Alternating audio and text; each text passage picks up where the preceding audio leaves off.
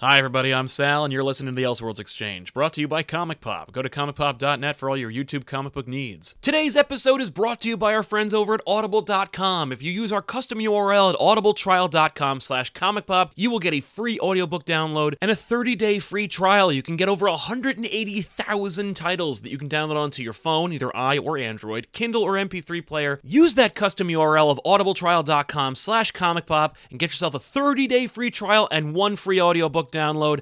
I recommend The Hobbit by J.R.R. Tolkien. After Lord of the Rings hit the scene, I kind of became a fanatic for Lord of the Rings and had to know everything I could know about the universe that Tolkien created, and I started with The Hobbit, and it is a really, really fun book, and it's one that I like to kind of revisit every now and then. This audiobook makes it so much easier for me to just kind of revisit it anytime I want to. So I figured I'd pass the experience and the savings on to you and recommend you download the J.R.R. Tolkien story, The Hobbit. And no, it's not 3 disappointing movies, it's just one short, fun story. audibletrial.com/comicpop. All right, let's get on with the show now. Sweeping down upon the underworld to smash gangland comes the friend of the unfortunate, enemy of criminals. A mysterious, all-powerful character, a problem to the police, but a crusader for law. Hello, everybody, and welcome to the Elseworlds Exchange with my co-host Joel from Cape Joel. If you It is a show that we are doing, and you are watching. Yes, it is a show, and you're watching it.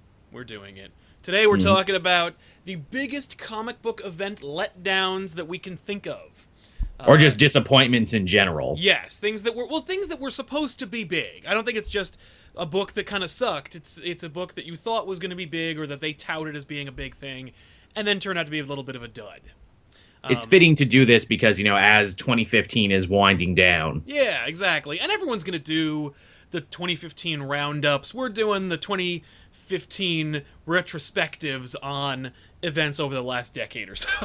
There you go. Some of them more than ours is better because it encompasses even more. Exactly. So I mentioned to Joel, I made a list of all the events that I could think of, and then I did a little bit of research just to be like, did I forget anything? And damn, boy, howdy, did I. There were some events that I was just like, I do not remember that event. And then once I saw the name, and I'm like, oh yeah. Now I know why it belongs on this list. It's a book that I would never talk about, except for a list like this. Yeah, people were asking me because I had just put up my top 10 best of 2015 list over on my own channel, Cape Joel, and people were saying, "Oh, are you going to do a top 10 worst?" And I'm like, well, thing is, as someone who gets to pick my own titles, I tend not to read many bad books. Is the thing. Exactly. But I did kind of start, so I moved a little of that onto the list, so people will get to see some of that if they are so inclined. Yeah, exactly. So, as such, I developed a huge list. I broke it down by Marvel and DC. I know there are some of that Image events. I know some people aren't big fans of the Invincible reboot. I'm sure Spawn has had highs and lows, as I can attest to personally. But we're going to limit this just to the big two. I'm sorry for you indie fans that are like, what the hell? There are some peaks and valleys in Saga we could talk about. We're only going to talk about Marvel and DC. We're all going to speak basic, to use some Star Wars terminologies, just so everybody can kind of stay on the same page. So we're going to see what kind of crossover and overlap we have. And if we forget anything, Joel, please throw your thought out there. I sure will. But one that I wanted to mention just right off the bat, because I don't have much to say about it, except for the fact that they tout... This is one of those things, and it's a recent one, where the company said, this is going to be a big freaking thing. And it wound up being a big pile of crap. And that would be DC's Convergence.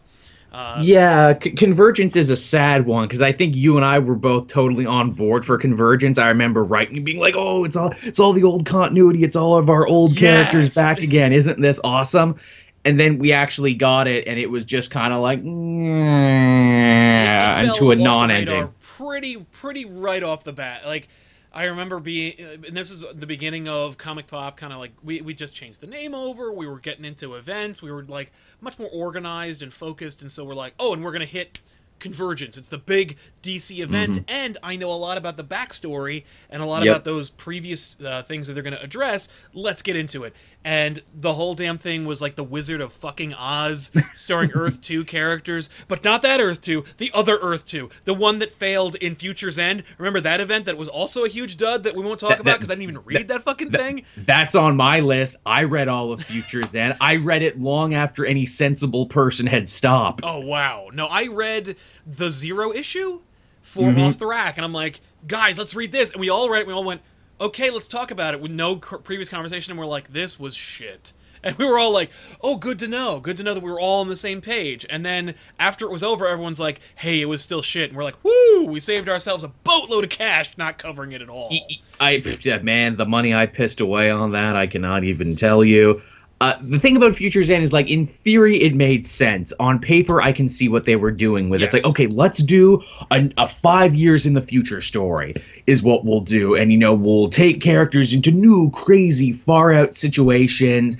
And, and we'll bridge the gap between Earth 2 and Earth 1. And we'll kind of test the waters to see what it would be like if these characters lived in the same universe. Right. And then it quickly disappeared up its own ass with a lack of cohesion. Yeah. A bunch of different writers who clearly had no idea what the other writers were doing, which led to this gigantic, just incoherent mess of a book from start to finish. It's so weird because it's superficially, it feels like a really dynamite pitch where it's just DC Universe Terminator. Mm-hmm. Right? Yeah. Like, apocalyptic future in the DC Universe, characters go back in time to try and prevent it. That's your story, right? And I say DC Universe, and yet it wasn't the story, because that ended up being a really small part of like several other stories that went nowhere. That's the most frustrating part, is that, like, that's the cool part, is that DC's heroes have turned into fucking robots and they're killing everything and they're going back through time to assimilate the world. It's like the Borg and the Terminator and DCU, because you got Earth 2 involved in there, and it's Doom, and you're like, this could be an epic thing, and it wound up being garbage. And you know what? You know what the real harbinger of it was? The holographic covers. Oh yes. The return of the holographic cover really kind of signaled the death knell for you. Like, that was for me. I'm like, didn't we establish this is all a terrible gimmick? Are you trying? And the fact the book was garbage, or at least the books that we read. And I'll say, I'm sure there were some great moments in Future's End. But for me, no, there wasn't. The parts that were garbage were also the parts they were like trying to dazzle you with non-substantive things. So, yeah, I love that we got Convergence and Future's End all in one 1-2 punch. Boosh. The extra little nut punch of Future's End, the way I always felt it, was they're like, look, Terry McGinnis, the Batman Beyond, he's officially in canon now. He's officially here. Oh, now he's fucking dead. Right, and he won't even be like the character you were like in the cartoon. And there's a better, more character-driven, more appropriate version of him in his own book, Batman Beyond 2.0. And that's canceled. Which existed at the time. Well, it wasn't canceled. It finished its run. Thankfully, at least they were able to end the damn thing. But still, you could always keep going. Like, you could always keep going, especially if it was selling better. True, and the other thing too about the whole Future's End, World's End, Convergence thing, because they are kind of like the trinity of events, because one led into the other, is they kept saying where it's like, no, you need to read World's End and you need to read Future's End because they're totally going to be important and totally going to cross over. Yep. No, they didn't, because of time travel bullshit. None of it mattered, and none of it ever crossed over. Yep. They also did the same thing before Forever Evil, when they were like, the Trinity War is some big, heavy, cool shit, and that wound up being a huge deuce. Thankfully, it was on the heels of Forever Evil, which was, while some people, I read a few lists that said that, like, hey, Forever Evil kind of sucks, and I'm like, no. It was pretty cool, and if you didn't like meander off the beaten track, if you were very selective about your tie-ins and your character focuses, Forever Evil kind of rocked, and I think that's when they started calling. I think Forever Evil is like the biggest success, the most successful New 52 event. That's like when people were like, oh, I guess New 52 finally fucking works. It was bizarre that like that was the one, because it also featured no major superheroes except for Batman. What does that tell you about the comic buying public? Yeah, right? They're like, I don't care as long as Batman's in it. Is Deathstroke being Deathstroke and doing Deathstroke things? He sure is. He sure is. And you got Lex Luthor and Captain Cold. Because it was a Jeff Johns written thing, so you're damn right Captain Cold is going to be one of the foremost I think he characters. steals the show for coolest moment in the book. He does. But let's get into duds. Okay, so we talked about DC, and we kind of like wiped that off the table. Let's get into some Marvel events or moments that or big deals that wound up being duds. I think the namesake for the new Avengers movie, Age of Ultron, was kind of shit. God, yeah. There's one. If you really want to see me get into it, watch our episode of Back Issues on it. But like, damn, because what a pu, what a friggin' stinker that I one don't was. understand how that could once again. Evil robot from the future coming back in time to fuck over humanity. How can you get that wrong? Now the funny thing is, even the Terminator people can get it wrong because they've only made 2 good Terminator movies. It's true. But one underrated TV series. Yeah. I was like, you know what? If you're gonna do a show about Terminator, call Linda Hamilton and just make her Sarah Connor again. And just set it now. And just be like, you know what, Judgment Day didn't happen, but here's some fucked up shit. Like, that's your move. Like, your show is literally just about, like, what if 2 domestic terrorists said that they thought that they were going to prevent the apocalypse, and then it didn't happen? And what is their life like? That's a cool story. It's because you got this Green Beret hard-ass chick trying to protect her son, not from evil robots in the future now, but from, like, the world, from reality. Netflix that. Yeah, like, that's a fucking movie, or that's a show. And having met her a few years after the show had ended, and I was like, you still look fantastic. You could have easily done the show. That said, I know that Heidi does an amazing job, and I know she's so great. Whatever. But hey, Age of Ultron though. But hey, Age of Ultron. Fuck that. I mean, like, literally, it's just Wolverine goes, you can always solve your problem by killing it or going back in time and killing it. Yes. And if I fuck up by doing that, I'll just go back further in time and kill the guy who did that, which is me. Way to make nothing matter. Way to have like a total self-fulfilling time travel shit. And how'd you love the last page reveal of Age of Ultron? Besides the fact they were kind of like hinting at Hickman completely throwing the Marvel Universe out the window, and then Marvel picking back up off the lawn and bringing it back into the house. The last page reveal is a, like, Joe Quesada drawn double-page splash of Angela! Guess what, gang? Don't worry about this piece of shit event that, like, for no reason is tied in with the New Avengers Annual that came out 2 years ago. Because your favorite Spawn character is now part of the Marvel Universe. And won't we do some really dynamite stuff with her for not a couple of years until Marguerite Bennett finally gets a hold of her? Like, and the Eighth Realm or whatever that Jason Aaron Loki came across. The original Sam book. That was pretty good. I like that one. And I actually, you know, it's funny. I really dug her on the Guardians of the Galaxy. I liked her inclusion on that team. I thought she was cool, and I liked her kind of like fascination with Gamora. I thought that was really cool. But once again, I like that she exists in Marvel Comics as just a gigantic middle finger to Todd McFarlane. I really am disappointed that they didn't just keep A, her full costume, and B, Spawn earrings. Like, just to mess with them. Just pay the licensing fee and give her the Spawn earrings. And people can go, what is this? And she goes, it was a phase in the 90s. I'm over it now. But I'm over it now. It's just a little reminder. It's this guy I used to date. But, so yeah, Age of Ultron, fucking garbage. You know what's another one? Another fun thing about Age of Ultron before we move on there. The fact that it was clearly written so far before that a bunch of stuff didn't even match up. Like Spider-Man was regular Spider-Man and not Superior, which he had been at the time. And fucking Dan Slott is pretending like people actually believe him. Because he goes, no. He's definitely Dr. Octopus. Never mind the fact that that it's literally just Bendis' 616 Spider-Man. It's just...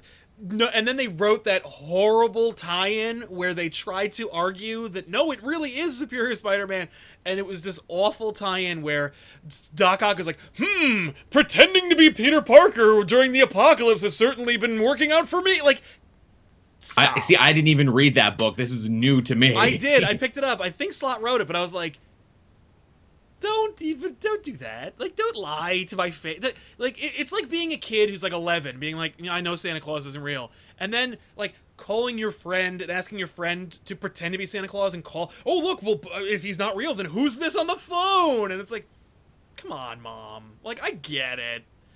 The Superior Spider-Man thing was a horrible. The cross, not the Superior Spider-Man book, but the attempt to kind of retcon their complete lack and disregard for continuity, just garbage. Because Bendis gonna do what Bendis gonna do, even if that means completely null and voiding something another writer is doing. Ultimate End not only is a definite contender for this list, but also I think is a direct result of Bendis being like, Bendis do what Bendis do, and I don't know if you know this, Hickman, but I didn't give you permission to end the universe. Like, you may have shown up and written a bunch of books people like, but I created the Ultimate Universe. I wrote House of M, sir. So I am the Rock of Eternity. Crash upon me and die, sir. I am a Marvel architect, and the Ultimate Universe doesn't end until I say it does. So if I want to make a book about Ultimate analogs and 616 analogs that are analogs of the real characters that all exist in the same space, and they did it just so Doom could be mad at that's so stupid. It's like Bendis is that moment in like Rocky when he stands up and goes, "I hear no bell for the Ultimate Universe." It's just such an obstinate, angry, like, no. I really feel like everything that Bendis wrote in the scope of Hickman's shadow was just a petulant, angry no. Just like his Old Man Logan was just like, number one, no. First of all, my Logan says that your Secret Wars are bullshit. Yeah. Second of all, he's important and he's just gonna skirt the line, whatever. Like, he's gonna literally stumble into the 616 universe, which I love. That's kind of the thing. Like Old Man Logan in that story is just walking around, and he just wakes up and's like, "Oh, I'm in 616 now. Go figure." His motivation in 616 is so dumb, where he's like, "I'm not gonna let it happen again." It's totally different, man. Like, you've lived through a lot. You know the difference. Like, you're not going to do it again. Plus, it was Mysterio. Just go find Mysterio, and then kill him, and then you'll never do it. Dude, now that's a story they gotta do. Dude, let's send this to Jeff Lemire, who's writing Extraordinary X-Men right now. Let's send that to him. He'd be like, yeah, I'm gonna do that. Yeah. I'll kill Mysterio for the 4th time. Yeah, I was going to say, we don't even know who the current Mysterio is because all the other guys are dead and there was a new guy in the costume, but we never figured out who he was. No, it was like Ultimate Mysterio. I think Ultimate Mysterio wound up being a 616 Mysterio. Right, because he was like controlling them from afar. Yep. But then like in Superior... Yeah, robot Mysterios. Right, but I'm talking about the guy in Superior who like Doc Ock shanghaied to join his Superior 6. That was cool. That last guy who we never figured out who was in the costume. And the comic even makes reference to that. It's like, who's this guy? We don't friggin' know. Yeah, I don't know. And you know what? We don't care either. Until Mysterio becomes important again, we don't care. Yeah, it's true. It's going to be in a movie? Maybe. Maybe. Probably. And then Beck will come back to life just in time for the movie. Oh, yeah, no doubt. Going back to DC, I know you wanted to talk about this one. The Robin War. Man, talk about, again, a newer addition to this thing. If I was to do a worst of, this would definitely be on there. Yet again, another book that sounded great on paper. It's like, yeah, man, we're going to have an event all about the sidekicks and the Robins and how important that is. And, you know, we're going to set them up and they're going to fight the Court of Owls. Won't that be cool? Yeah, that's a cool idea. But this is just Civil War with Robins in it. It's not even that good because they're not even really fighting each other anymore. It's really dumb. There's one issue left in this, and it's just going to be Robin War #2. We're like 5 issues into this story. I still have no idea what exactly is at stake. Right. What are the stakes? I don't know. You know, one of the Robins will probably die, or at least quit. I know that we're supposed to get Nightwing back, maybe. Here's the thing. They tease Nightwing in issue 1, and they never bring it up again. You know what happened there? They got it past editorial, because we've established before, definitely on this channel at least, that editors don't read the books they're editing. So, at least by and large. That's how you get, like, misspellings, character name misspellings, continuity errors, just color mismatching. But, you know they put the Nightwing thing on the table, the mask, and they went like, Nightwing will rise again, or will fly again. And then fucking they got a call, and they Mr. Didio, Big Didio was like, whoa. I heard something about, I was on Reddit earlier today, and I saw that you were talking about Nightwing again. You know that's one of the words you're not supposed to say. I imagine he came down to the office and he was all fire and brimstone. He just started flipping tables and setting fire to people's desks. Yeah. We're not doing Nightwing! I worked really hard to put him in the... I wanted him to die, and you got your Grayson books. Everyone loves them, which makes me fucking furious. Yeah, that people actually like this new angle on him, which I'm sure he's like, yeah, we'll make him a spy and he won't even be in Gotham anymore, huh? How do you like that? People are like, we like the character too much. We don't care. Like, that sounds awesome. What do you mean Tim Seeley's doing a good job? What do you mean he's making it a trippy 60s spy adventure and bringing in all these Grant Morrison characters who didn't get developed anywhere else? I know what I'll do. And you know what's funny? This is what he'll do. At the end of the day, this is how we'll kill or at least get rid of the Dick Grayson book. Dick Grayson will get a relaunch written by Scott Lobdell. He's his hitman. He's his personal hitman for characters he doesn't like. Yeah, he's like, here you go. He'll write it into the ground, and then everyone will hate it, and they won't miss him, and then whatever. And then by then it'll be another crisis, and we'll reboot everything. And yet he's been writing Teen Titans and like Red Hood and Arsenal into the ground since the beginning of the New 52, and those continue to sell for whatever reason. It's because they're people. It's just because comic book fans are A, completists, or B, just fans of the character. I know too many people who hate Spider-Man, but have to buy every single issue because they have to A, know what happens, and B, like, have it in their collection. They're just like, I don't care. This is the worst run of Spider-Man ever, and I'm losing money hand over fist. I'm like, just stop buying it. Just wait. The other bad thing about Robin War, and I think it ties in with another book that came out this year that was another good idea on paper that crashed and burned almost instantly, is We Are Robin. Oh my god. That was a neat idea, maybe. Yes, it was. At the very least, I was like, that's a cool poster. But yes, it was. I read the first issue, and I'm like, this is okay. This is a neat idea. I was more in line with, like, with respect to Robins, I'm like, weren't you going to make Carrie Kelly a Robin or something? Like, where's that come from? Like, where's your girl Robins? They had Carrie Kelly for a couple months. People reacted with rage and anger. Like, okay, fine, we're putting her away. We're putting her away now. Okay, sorry, no. Like, just, I don't know. Like, why we gotta have, like, 16 Robin? Like, I don't know. It just seems Well, here's the thing about We Are Robin, and it's never brought up in this book or in Robin War, but it's being explored in the far superior Batman and Robin Eternal. Right. And that is that Bluebird Harper Row was next in line for the sidekick gig. Yes. She is. She's great. I liked the Bluebird idea, but I was more like, why isn't she a Robin? Are we just not doing Robins anymore? Like, is Bluebird, like, we're not doing Robins, but we are keeping the bird thing, and so she's going to be a Bluebird. No. As they brought up in Batman and Robin Eternal, she was the next in line. She was ready to go. She was about to get her training from Batman and get to join the family. Yeah. Then Endgame happened and Batman lost his memory, so now she's kind of out in the cold right now, and she's all kind of pissed off. And Dick Grayson's like, well, I don't know what to tell you, Harper. I'm sorry that this happened. I know you've kind of been robbed of your position here that should have been yours. And meanwhile, in the We Are Robin thing, they might as well just call that book Duke and the Other Guys. Because Duke is the only one who is important. He is the only one who has been vindicated by Batman and other stories. Yep, that's the book. Yeah, everyone else is unimportant. Everyone else is cannon fodder. He's the only one that Scott Snyder, the Lord and Savior of Batman, has acknowledged enough to put in his book. Damian gets one issue, or he gets like 2 panels in Endgame. But Dylan, or whatever his name, gets like... Duke. Gets like 16 friggin'... He gets a subplot regarding the Penguin. Like, come on. Yeah, that's pretty huge that he gets a whole subplot. Which, again, does not mention the Robin youth movement or any of those other kids at all. No. It's just, nope, this is Duke on his own, doing his own thing. Those other characters do not exist. The extra, like, crap cherry on that sundae is we find out in the We Are Robin book that it's Alfred who's actually backing and funding the Robin youth movement. Oh, yeah. Yeah, absolutely.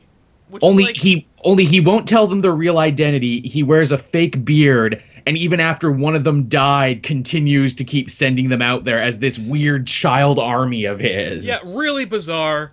Not in keeping with his character. No, total derailment of his character. Also, in the lead up to the whole Robin War thing, the We Are Robin gang was fighting a Talon assassin. That Talon does not show up in Robin War, nor does that story get referenced at all in Robin War. Really? Yes, really. That is stupid. Also, Lincoln March is leading the Court of Owls in Robin War, even though at the end of Batman Eternal, when we found out he was the big bad of that, the court literally buried him alive. Okay, that's fine. And now he's their leader, even though it makes no sense for him to be leader, because in his first appearance, they made a point of saying that the cult was really only manipulating him, so in turn, he went around and killed a bunch of their high-ranking members. but now he's leading them, and now he wants the Grey Sun again because the Grey Sun is apparently really important to the Court of Owls, even though it wasn't important before. Yeah, all right. It's needlessly complicated. Also, the thing too, it's like, oh, the Grey Sun must rise. You guys know William Cobb isn't dead, right? Like, like Dick Grayson's ancestor, like, what was it, like his great grandfather or his great uncle or something? He's still alive. Him and the other Talons are just on ice in Blackgate. How about instead of starting this weird crusade against the Robins and building an Abu Ghraib just prison? Break them out. Yeah, just go break your guys out. What is stopping you? What is so important about making a Robin into a Talon? And also, I hated in the newest issue, they've invented new tiers of Talons, where they're like, oh, those Talons you fought before, they were nothing, they were bullshit, but the elite Talons that we're growing right now, they're gonna knock your socks off. Yeah, the Orcs are boring, but the Urukai, that's where it's at. Those guys are next level. That's exactly what that is. So yeah, we are Robin. It's not even over yet, and it's already like, and I think that based on like the chat's reaction and also the news's reaction, like comic books, reporting, it's kind of like, yeah, everyone's kind of just waiting for it to be over, and maybe the oversaturation of Bat titles was not the best idea. Well, here's the thing. I only stuck with We Are Robin because I knew Robin War was going to be a thing. As soon as Robin War is done, I am dropping We Are Robin. Yeah. So once that event is done, I would not be surprised if the We Are Robin book falls not far behind it. But see, this is the thing. Like, and this is indicative of everybody reads comics. I totally get it. But like at the same time, drop everything. If it's not good, drop it. And then if you want to read the rest of it, buy the trade aftermarket for a half price. Like, and then send them a message that says, "I'm not gonna buy your fucking comic." Like Spider-Verse, this book was like goddamn garbage. I fucking hated every goddamn second of that book. It's funny.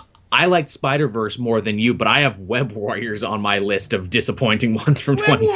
Web Warriors was like a "why are you doing this" kind of thing. Like I understood that the idea of it being a great spin-off from Spider-Verse, like a great tie-in title. Here's what the other guys are doing. But then afterwards to set it up at the end to say, but the Web of Life needs help and we need these Web Warriors to team up and go on like Sliders-esque adventures. Yes. Like, I remember when that book was coming out, it was called Exiles, and it was way better than this, than everyone having the exact same power. Web Warriors is 2 issues in right now, and it's already quickly running out of steam, and it's so funny that clearly the big breakout star of the Spider-Verse was Spider-Gwen. She has her own book now. It's very popular. She is now the major focus of this first arc of Web Warriors, and I'm like, what's the point of focusing on a character who already has their own book? They already have their own book. And you know what's funny? I was predicting Gwen's departure from Web Warriors as the book kept on going, because I could imagine, like, the creative team from Spider-Gwen being like, you're really poaching our readers. Like, we need all the readers we can get to keep this book going. Keep this thing afloat. Or she's like, Gwen is too popular to be on your rinky-dink pig team, so no thank you, and moves on. Like the other real problem of Web Warriors, and I think I'm the only one to really mention this so far, is this is a team where everyone has the same powers and the same moves. Yes. Except for Spider-Man Noir, whose power is he shoots people. Right, except for the Spider-Man Noir, who is just like a crappier Batman with guns. It's like, wow, this was a poor idea for a team to make up a team of everyone who's the same character. Yeah. This was an unfortunate way to set up your team. And for me, that was like a major flaw of Spider-Verse. People were like, "Yay, we get to see all the Spider-Men." I'm like, they're all the same character, right? Like, they're all the same person in different identities or in different universes with different ideas attached to them. Now, I liked Spider-Verse more than you, and for me, the appeal of that was the world, not the character. Be like, oh, we're going to the black and white newspaper strip world, or we're going to the 60s cartoon world. See, now, I wanted to see that through the lens of real Peter Parker. I wanted to see Peter Parker reacting to a Spider-Verse, not to see a team that Peter Parker is but one cog of many in, wherein they fight lame Straczynski villains and then lose and then regroup and then fight them again and then lose and then regroup and then fight them. It's the same issue for like 7 or 8 issues where they get attacked by the Inheritors, then they lose, and everyone tells me you gotta buy the tie-ins, you gotta go all the time. I'm like, no, this is an event. I'm not gonna spend $30 a month to read one story because I need 16 stories to make the main story make more sense or matter more. That's a cheat. I will say for Spider-Verse, like, one of the only big takeaways from that book, or one of the few things that stayed, is the fact that they killed Kane, and Kane is dead. But I think a lot of people... Oh, that's right, because he did the whole hand coming from the rubble. Thing. He came out of the spider, and they did it. And what's his name? Who wrote Scarlet Spider? Was it Chris Yost or was it Chris Gage? It was Yost, I think. Yost loves that character and like begged him to put that like last PS at the end of Kane returning, and I'm like, yeah, of course. Like, even Kane doesn't die, and I saw him dying because I'm like, you got all these spider characters. You can't keep doing spider characters. You got to do something else. and the irony is that every time I review Web Warriors, I get at least 3 or 4 comments from people saying, "When is Kane going to be in this book?" That's a great question. Want Kane. That's a great question. Why not? I still say, by the way, my pitch for Kane was Doc Ock knew about should have Kane taken over his body, and then just be Spider-Man at the same time as Peter Parker and have dueling Spider-Man. That would have been nice, because I really was, by the end, quite attached to Doc Ock Spider-Man. I would have liked it if he could have cloned himself a body and Superior Spider-Man could have continued somewhere else in another city. Yeah, but instead we get him as the robot, as the living brain. But hey, at least he's back now, and at least I'm sure they'll make a big event out of his return, like the return of Doc Ock. No question. Or they'll say, like, Superior Spider-Man returns, and you'll be like, what? And then they'll go buy it, and then it won't be. That would be... Well, the thing, too, and I know I was having this argument with my co-host as well, where it's like, wait, so this backup of Doc Ock in the robot, was that before or after he learned his lesson about heroism? Oh, it was before.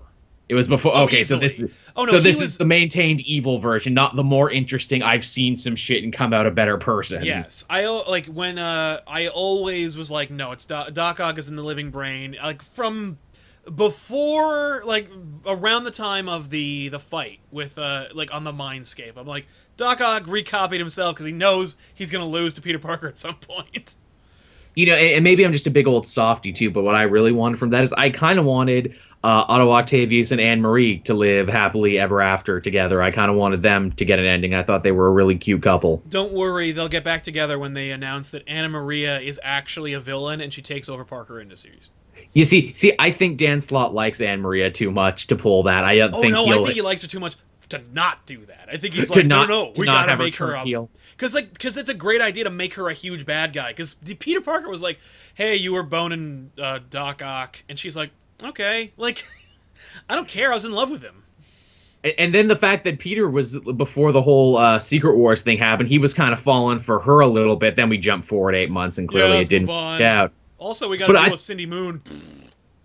Yeah. Hey, I kind of like Silk. I will kind of defend Silk. I think they've taken her into some interesting directions with this new arc, where she's kind of doing like a superhero Serpico thing. Always know who your friends are, Silk. She's working for S.H.I.E.L.D., but she's also working for Black Cat, and she's also trying to like forward her own agendas about trying to find her family. Yeah. Somebody in the comments just said for me to watch my language. This is my channel. I curse on this channel. So, no. I'm surprised you didn't catch more hell for the Santa thing you said before. Oh yeah. Hey, whoa! Spoilers for my kid. Like, come on. your child who probably shouldn't be watching us. Yeah, exactly. What are you doing? Another book that I feel was a huge disappointment that they really hyped up and then kind of lost, and then they knew it was going to fail. Shadowland. Oh, God, I hate Shadowland so much. I did 2 videos on how much I hate Shadowland. I hate Shadowland so much, it's not on back issues. Because I'd have to fucking talk about it. And I really don't want to. Like, I read... What a stain. What a stain on Daredevil's otherwise really great succession of creators and writers and everything. Yeah, I think I read the first 3 issues of Shadowland, and then I just said, like, I don't care so much, I don't even want to know what happens. Because I know it's going to get undone leaving. And Shadowland is a perfect example of just about everything wrong in events, where it's like, no, we need more cameos, we need everybody in this. Yes, and they won't do anything or have any role to play, and Shadowland will end as a like subplot PS note from in Superior Spider-Man. That's right, because it's in Superior where he finally tears down Shadowland Which was and runs amazing. Kingpin out. And that was the best part of Shadowland, was Doc Ock being like, I sent spider drones to knock it over. You're welcome. This Asian castle in the middle of New York is really dumb. Yeah, it's really stupid. And people keep asking about it, and I don't want to talk about it or remind them of it, so I'm just going to knock it over. You know, it's great too because I think what it was, the reason that Superior finally thought he would do that is because like he heard a bunch of things from concerned parents where it's like, oh well, you know, it's hard raising kids near Shadowland in the thing. Every night we hear evil ninjas scheming and my kids can't sleep because of evil exactly. ninjas. We hear evil ninjas scheming. Yeah, there's nothing really to say That's just about them all night long. Yeah, there's nothing really like to say. Like, what was the part that sucks? Like all of it. For me, the fact that the devil made Daredevil do it, that was the whole reason that he went bad, even though Bendis had done a similar story about Daredevil kind of turning to the dark side and becoming the Kingpin, which was 1,000,000 times better. Yeah. Oh no, that was way better. Yeah. No, that's basically that's basically just Parallax. Like, so Hal Jordan goes crazy, he kills the Corey, takes the rings, he becomes a bad guy, and then he dies saving the world. Cool story. No, actually, we want to use him again because killing Kyle Rayner's girlfriend and putting her in the refrigerator causes a lot of flack, and also he's boring, and I don't care about writing him anymore. Also, Jeff Johns wants to write about Hal Jordan. So, no, actually, it was a demon. Like a yellow demon thing. It was a big bug, a big icky space bug made it do it. It took over his that made him Parallax. Parallax is actually the name of the demon, not him. Like, let's undo the whole character development of this thing and where we went and just do that. Like the fact too that so few Daredevil characters actually showed up in Shadowland. Like Foggy comes in like the last issue and like he climbs the outside of Shadowland and Daredevil's like, "Nah, I will kill you, Foggy Nelson." And Foggy's like, "Really?" Because I've got the devil in me, you see. Yeah. What they or the fact too that the Avengers were just like, nah, we'll let you street level guys handle this. No, we're good. You guys got to handle. Like in issue 1, they're like, yeah, we're not going to help you. What they should have done was just Thor shows up and levels it at the end. And goes, remember your place, and then flies away. Like that would again, Shadowland. It's so annoying because if any of like Iron Man or Cap or Thor got involved in it, it would have been over in 10 seconds. It would have been over in 10 seconds. I mean, God, for God's sake, a pragmatic Spider-Man took over Shadowland. Like, true. And he doesn't do shit. It's retarded. So anyway, as far as DC events go, since we mentioned Parallax, I will also talk about New Krypton. New Krypton. Oh, it's been a while for me for New Krypton. This is when they made the Kandorians big, and then they wouldn't be Superman, and then they made their own planet, and then Superman renounced Earth, and then went to New Krypton, and like lived there, and that was boring and stupid. And Earthlings were like, "Oh, Superman left." And Superman's like, "Oh, I'm playing a dangerous game, or I'm trying to figure out this." Who gives a crap? Like, and then they went, yeah, and DC was like, yeah, you're right. How about War of the Superman, blow up the plan, moving on. All right, Superman grounded. You guys are like that, right? He'll walk across America. By the way, teaser for tonight's back issues. Ooh, that's gonna be good. Yeah, not New Krypton, the one after New Krypton. The one that nobody likes. I remember that one made the news because they're like, what? Superman announces or renounces his American citizenship and walks across America? Yeah. Stupid. I love it when stuff from comics like breaks into mainstream media and they have to talk about it without the decades worth of context that we as comic book fans have. Oh yeah, that frustrates the crap out of me when I read any news story about comics, because I know it's wrong, it's an exaggeration, and it's going to be belittling. It's going to be like, and these little guys here, they think that little stories matter. Anyway, back to the Kardashians. And perfect example, that Fox News thing when Captain America was fighting the Serpent Society. And they're like, is Captain America taking a hard stance against Republicans? No, he's fighting snake Nazis, you idiot. Do you not have Google? Nobody's black, though. Yeah, that's an issue. We don't like that it's Sam Wilson, which is hilarious that got all up in the news. Meanwhile, over in DC, I can count at least 5 Ferguson stories that they've done over in DC this year alone, and none of those made the news. Yeah, exactly. Green Arrow had a Ferguson story. Superman had a Ferguson story. That Azzarello Annual was another police brutality Ferguson story. Heck, the first issue of opens with a Ferguson story. Which they completely dropped later on, which is yet another problem why Robin War sucks. Yep. Even the new Dark Knight Returns took elements from that. Yeah, they sure did, which was really cool. I was like, all right, good job, man. Which it's funny thinking back on now. It's like, oh yeah, Frank Miller has a problem with authority and police. That's so funny because today I see him as the sort of person who would be like, no, I think the police are using the exact right amount of force in all these altercations. Well, it depends on who it's used on. Yeah. Because if it's used on, like, those frustrating teenagers, then it's definitely something that he'd be in those damn kids with their wraparound shades and their boom boxes and their break dancing. God, I hate those kids so much. Yeah, they're Will Smiths. Well, those kids are mutants, I tell you what. As far as other Marvel events, I will also mention, I really felt that this was a dud for me, Secret Invasion. You're taking it back. Wonderful idea. I mean, it's just basically what's that show? Alien Nation. It could have been Alien Nation, and it turned out to be who gives a shit. Invasion of the Body Snatchers. Because that's the story. The story was all the teasers: embrace change. Pictures of kids, like of human children with Skrull children, like the Skrulls being, led by a fanatical religious, wingnut, and then it becoming this invasion story. There are millions of them on Earth's surface, and one fight in Central Park, and they're defeated. You needed to do I know what they did. I know the idea was probably and then the Skrulls will live on Earth, and you won't, and it'll be like another mutant type story where it's like there's a race of people that live on Earth, and they you don't know if they're Skrulls or not, and at the end of the day the point is we're all human. Everyone's a little human, as Captain Kirk would say. And be a great immigrant story where we're all living together. Instead, nope, they're defeated, and let's publish let's rebrand the Skrull Kill Crew, and let's just kill them indiscriminately. These sentient people will just eat.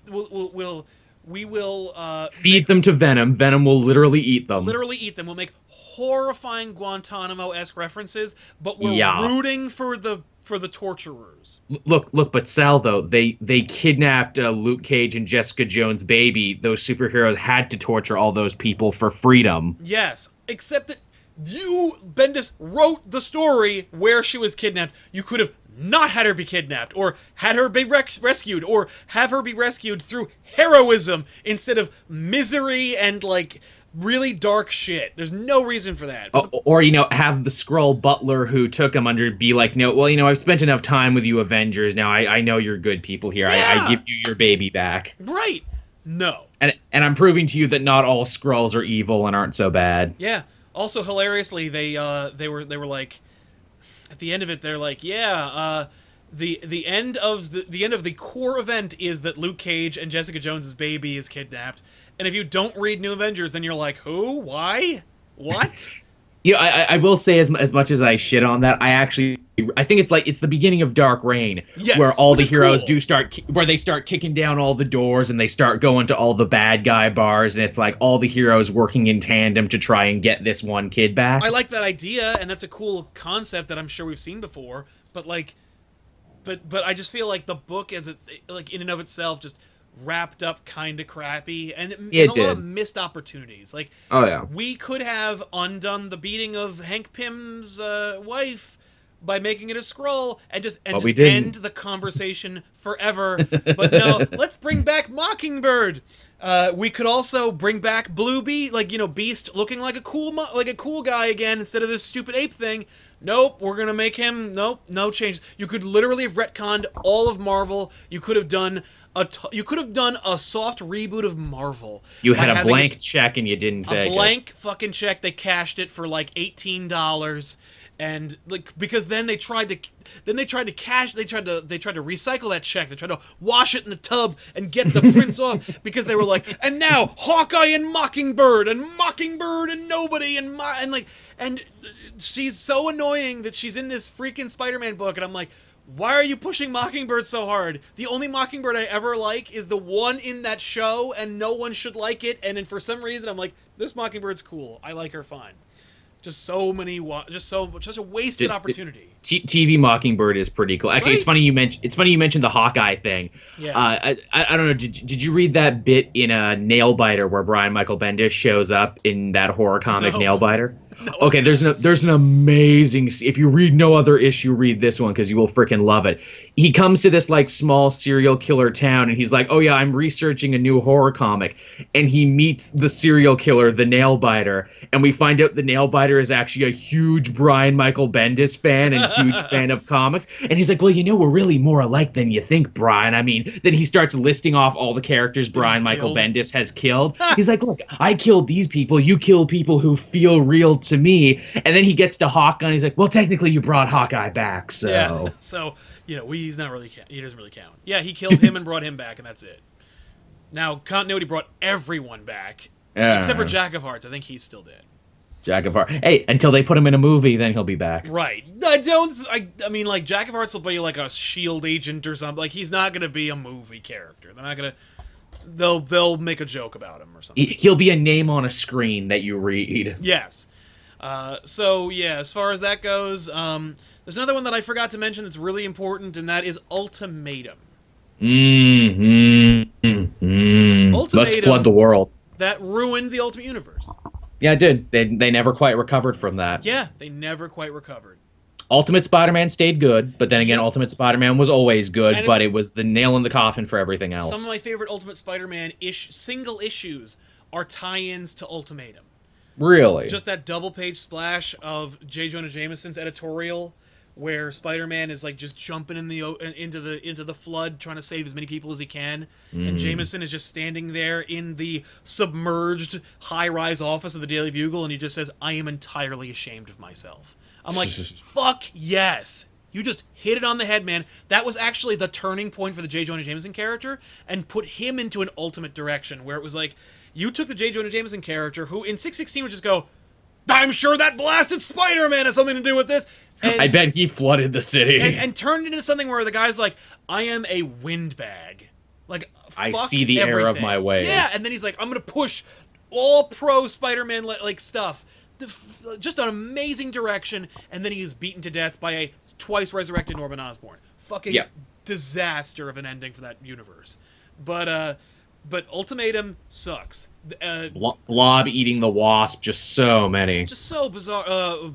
Cyclops blasting Wolverine to... I'm sorry, Magneto forcing Cyclops to blast Wolverine into bones. To atoms. Like, just such like leaps in not only logic but continuity and character. It was just such garbage, just so terrible. And you could tell. I like some people who complain about the science too, where it's like, well, so if Magneto can use his magnetic abilities to change things. We talked about that a little bit in the very early days of Back. That's right, you did. We talk about Magneto, and I'm like, and I think they were like, "Can you reverse the poles?" I'm like, "Magneto does, and he uses." I'm like, if he can reverse, then he's a god. Then he's a god. If you can reverse the magnetic poles of the Earth, like, then you should be able to, like, move people around like marionette puppets by moving the iron in their fucking bloodstream. Like, no. Well, he is the master of magnet. Right, that's... Yes, like the video game promises. Welcome to die. X-Chicken. Master of magnet. So yeah, Ultimatum, fucking wow.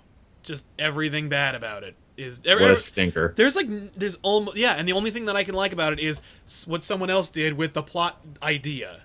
And the idea that, what's his name? Like, Professor X is like, "Quick, all the popular characters, help me stop Magneto." And Spider-Man's like, "Nah, I got people to save, man. I don't know if you know this, but a tidal wave hit New York City. I have hero stuff to do. I can't be going to Wundagore Mountain fighting idiots and dying for no reason. I gotta be doing my character thing, and it's really awesome." You know, it's funny. This show we both heaped some praise on Brian Michael Bendis, and we heaped a lot of anger on him true. too. I love him as a writer. I think he's amazing. It's just, peaks and valleys. Well, guess what? I have another one for the heap anger pile on, and that is his entire X-Men run in the Marvel now. Basically everything after Battle of M or War of M or whatever. Yeah. War of the Atom or Battle for the Atom or whatever. I don't remember. See, it's been so long ago, I don't even remember. I remember I was so excited for that one because it was my first big X-Men event after getting back into the X-Men and after kind of being like a somewhat professional comic book critic. I'm like, man, this is going to be great. Yeah. And then we got a whole issues of characters sitting around and being like, well, I think the time-traveling X-Men should stay. Well, I think they should go. Well, I will defend their right to stay. Well, I will fight you on that for issues and issues. Yeah. The first issue, when Beast brought the young X-Men to the present, I was like, this is a teaser. Like, this is a great issue. Like, that pulled me right the hell in.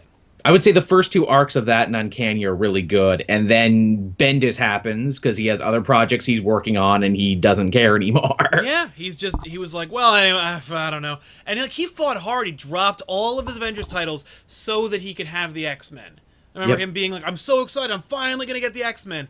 And I guess, like, after two arcs went, oh, you know what, I don't really give a shit about the X-Men. Like, I really overestimated my enthusiasm for this huge amount of characters. Now, it could be that Marvel gave him a lot of pushback. They said, don't do a lot of innovation with the X-Men. Don't push don't make the X-Men, don't Avengers the X-Men. Because people don't remember this. Like, the Avengers was a shitty selling book. It was the Unsellables. It was just a bunch of characters nobody gave a fuck about. Then Bendis killed half of them, and then made them in the A-Team, and it became a huge selling title, and then they made movies about them. And people idealized the idea of Cap, Iron Man, and Thor hanging out and being awesome. And there were some great stuff. Avengers Forever, Kurt Busiek knew how to fucking do that because he's Marvel's Watcher. But, like, the fact is, the Avengers didn't really sell very well, and it wasn't a very popular book, but Bendis fucking breathed new life into that book by completely throwing away everything about it and making his own shit. And he breathed fresh life into the X-Men for a second. Like, I liked the idea of the time-traveling X-Men. I loved that idea, too, but his interest in that universe or in those characters was quashed for one reason or another, and we can only speculate. Maybe Marvel said, like, don't make it huge because we don't want to compete. Like, you made a billion-dollar franchise out of an unsellable title. What will you do with the X-Men? Like, what will you do if you make characters that are huge? I truly think that the time-traveling X-Men were supposed to go back at the end of Battle of M, War of M, whatever it was. But then they're like, no, just keep them. Yeah. I truly do, and it got really hard to review because it's like, well, you got old Iceman and time-traveling Iceman, you got young Jean and time-traveling Jean. And just trying to keep all the characters straight. And, like, what was really the reward off the back of it? Not much. It ultimately didn't change very many things having these characters. And even now in the newer run, everyone's just kind of living and let live with the fact that there's time-traveling X-Men now. Well, and they're not even from the past. Like, the ideas behind it have gotten so far from that Dynamite pitch that now it's like, who even gives a shit at this point? Like, who can even keep it straight? And I remember being like, okay, we were just doing it was really cool for me up until Mystique was like, and I've been manipulating everything with my shape-changing powers. And I'm like, oh, right, X-Men, bye. And also Charles Xavier had a kid with Mystique that you didn't know about. And, like, he's a villain from the future who runs an evil brotherhood, but, oh, no, wait, people like this Runaways character and like Deadpool, so they can't all be evil, so they're actually being mind-controlled by him, except for Wolverine's other kid, who's also in on it, and it's just like, well... And, again, I count Uncanny in that, too, because he was writing both books, and there came a point when he just stopped caring which book he was writing, because... they just kind of blurred one into the other. He also invented a bunch of new mutants for the Uncanny team that never got any use or never got any play. It was so hilarious that he invented the characters, then did nothing with them. Right. Well, that might have... I think that's definitely a Marvel pushback. Except for Eva Bell, the time-traveling Australian, who I think he kept in his back pocket to be like, okay, if I need to fix everything, I'll just use her. Yeah. Yeah, exactly. And what a stinker of a 600th issue that we had to wait forever to get, and then we finally got it. What a big nothing. So, someone in the chat said, no, it was all about the redemption of Cyclops. What redemption? What book did you read? Look at him now. He's dead.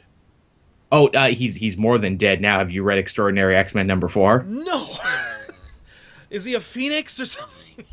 Okay, let me tell you all about it. Hey, everyone stick your fingers in your ears for the next couple seconds if you haven't read this and don't want this spoiled. Okay, so Mr. Sinister is the villain of this new Extraordinary X-Men arc. Yeah. He's working on some way for mutants to survive Terrigenesis so it doesn't kill them. Yeah, losing the Fox rights will make them survive. It will make them survive. And he's like, well, the answer is quite simple. To me, a mad scientist, I will merely splice mutants within human DNA is what I will do. Yeah. No one survived the process so far, but there's a mutant out there who's so stubborn and so hateful, I bet if I splice him with it, he'll live. Yeah. And it's Cyclops. So now Cyclops is half mutant, half inhuman. Oh my god. You know what's funny about that? Bendis is Bendis writing that? No, it's Jeff Lemire. Okay, because if he did, then Bendis doesn't remember the time when he retconned the Beyonder into being a mutant who went into the Terrigen Mists and became the Beyonder, because that's what happens when a mutant becomes an inhuman. And then I guess, but then Hickman was like, no! The Beyonders are a race of ancient beings, and the Beyonder from Secret Wars was a kid Beyonder who was just playing with action figures. But yeah, it gets even funnier because if you're reading the all new X-Men, which is the book that's now singularly focusing on the young team, yes, they're actually working on redeeming young Cyclops and him being like, I want to be the Cyclops people remember and like. I want to be the Boy Scout. I want to be that guy again. Yeah. Only no one's giving me a chance because everyone hates my older self and everyone's afraid I will become that guy one day. Well, yeah, that's who you are. That's who you are. Well, it's even better because they've set him up against like this group of criminals who wear Cyclops masks and go and commit crimes, and they're like, yeah, man, we're doing it for mutant rights. No, it's not. You're a bunch of D-bags who are committing crimes in masks. Yeah. All right, moving on to DC a little bit. The return of Superman after his death. Inevitability, but stupid. Like, just everything about it was just... Because the idea of I'm not talking about the world without a Superman. After Superman was killed by Doomsday, he died, and then they immediately launched into, but what are these four characters? But there's a lot of cool fallout that we don't talk about, like Funeral for a Friend and World Without a Superman, where we see these Superman titles continuing and seeing the fallout of the loss of the Man of Steel and how cool that is. Right. And I really, really liked that stuff, but then all the other stuff happened, where we had 4 different titles, which all, by the way, neat idea. They took the 4 Superman titles, gave a protagonist Superman for each one, who had totally different personalities and totally different casts of characters, and then eventually converged them all into one major event that would bring back the original Superman.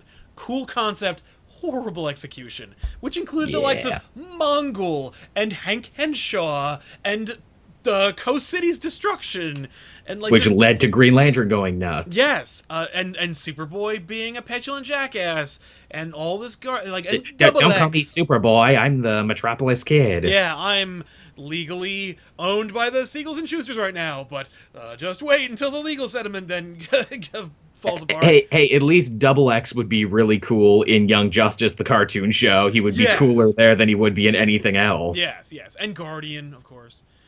The only time Guardian was ever worthwhile is in that show. Yes. But yeah, the Return of Superman, inevitable, and unfortunately, it's like I picked up Superman from Superman 75 when he died all the way through to the Return. And it was the first and only time I regularly purchased Superman because I was just so interested. And then it ended, and I was like, goodbye. Because Superman grew a mullet, and he pretended to be Clark, and his Clark Kent persona was just under rubble for months. Like, give me a break.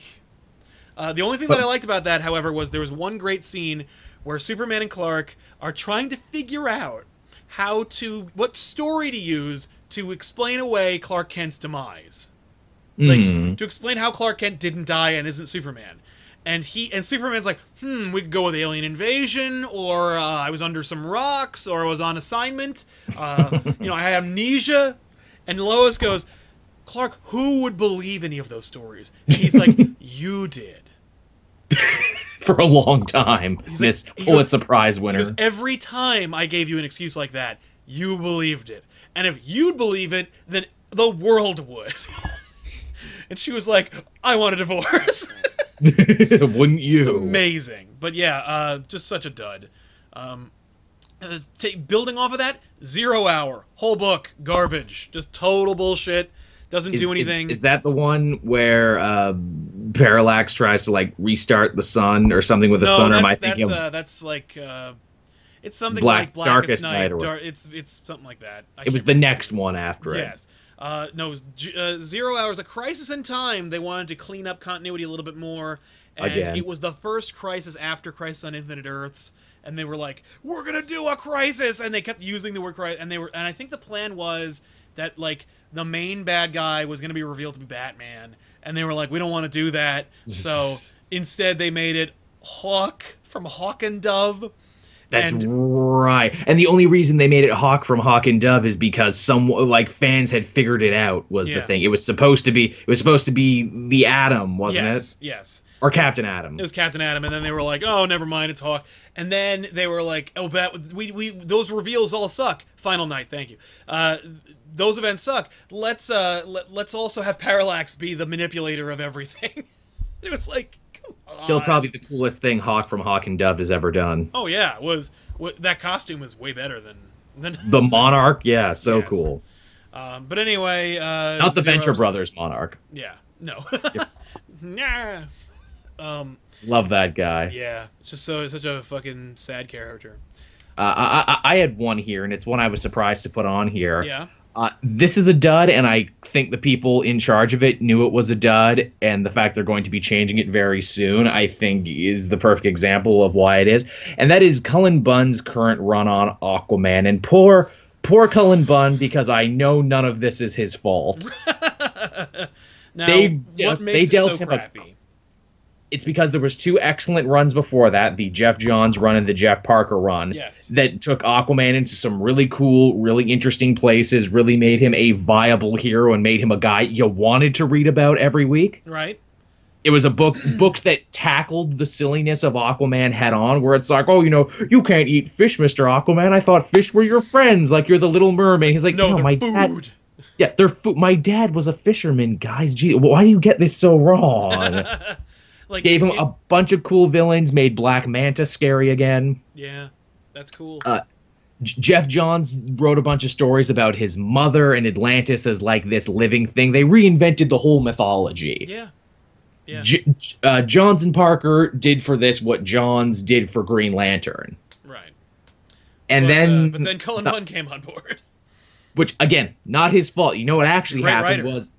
Great writer. His Magneto run, awesome. His Sinestro run, great. Six Gun, also great. If you want a little something indie, something a little western. Yeah, it's really good. What happened was that Jason Momoa got cast in Batman v Superman. They're like, well, better get this book in line for the movie. That's what they do. Like Green Arrow, where they're like, oh, this show is big, so let's change him back to the show guy. Like, yep. Let's change literally everything. He's going to be mean and angry, and he's going to be ousted as king, and we're going to give him a cool new costume because that other costume is ugly and stupid. Even though Jeff Johns, one of the greatest moments he ever wrote, was Arthur standing before the costume and saying to Mira, hey, I don't know if I should wear this anymore. This is kind of silly. And she says, no, that is your heritage. That is your family. Wear that not for them. Wear it for you because you know what it means. Yeah, that's right. And he's like learning to accept himself, silliness and everything, but only for this new Aquaman to be like, no, man, just wear this. Yeah, I'm going to get some tribal tats and just fucking hit the gym. Awesome. It's just so ridiculous. Like, it's even funnier, too, because the first arc they wrote is like, oh, there's another Shadow Atlantis bleeding into this world. And I'm like, oh, so it's like an incursion. And they're like, no, it's nothing like incursions. It's totally new and different. I guess they did bring Aqualad Garth back into that, which was kind of cool, if nothing else. But the rest of it is just such a wash. And here's the thing. Bunn wanted to quit after issue 2. After issue 2, there was such horrible backlash against it, he wanted to quit. It was the editor who's Bunn's friend who made him stay. Oh.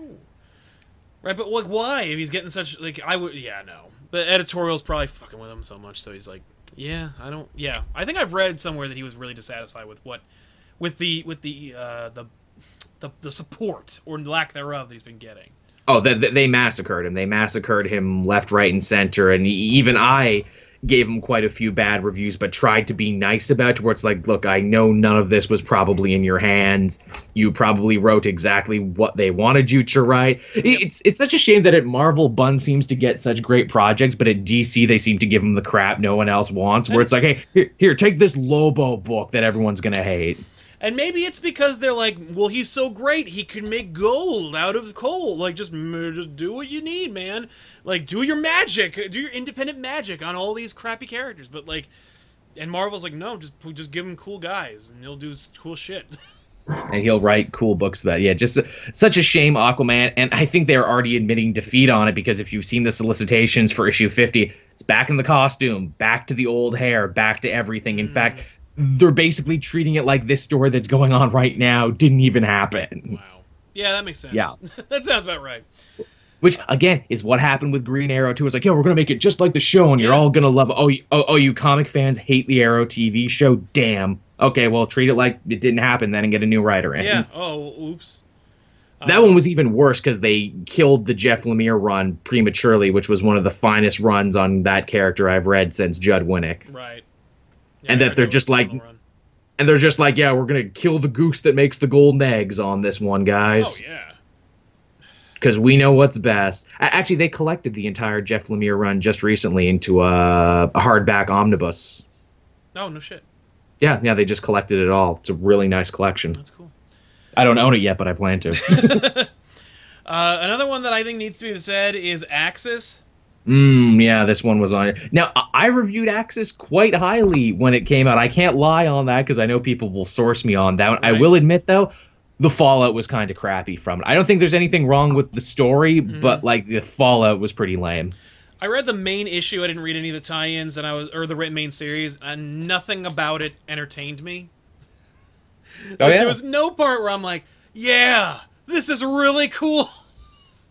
I was like, wow, it for me, it actually was one of the most damaging books that Marvel had put out for a long time, because for me, it felt like it illustrated all the problems that Marvel Comics and mainstream comics have, which is like every other day there's a universe-changing event that they did have too many too close together. Too many too close, and there are like I had this image of them when like they were fighting with whoever, and like a couple of the heroes were hiding behind like a wall, and they're like, once we get this thing, and I remember just thinking like, doesn't anyone there go, this is fucking stupid?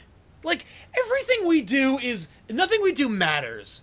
Like, I think we're in a comic book. Like, they just did it too much. And Uncanny Avengers was leading all up to it. Just too many big shit. Like, too much big shit all at once. And then it culminated in this thing where, like, in this cartoonish premise where Red Skull becomes Onslaught, and you're just like... And you know what? That Red Skull is Onslaught thing, that was over all the production material and all the stuff that they put over.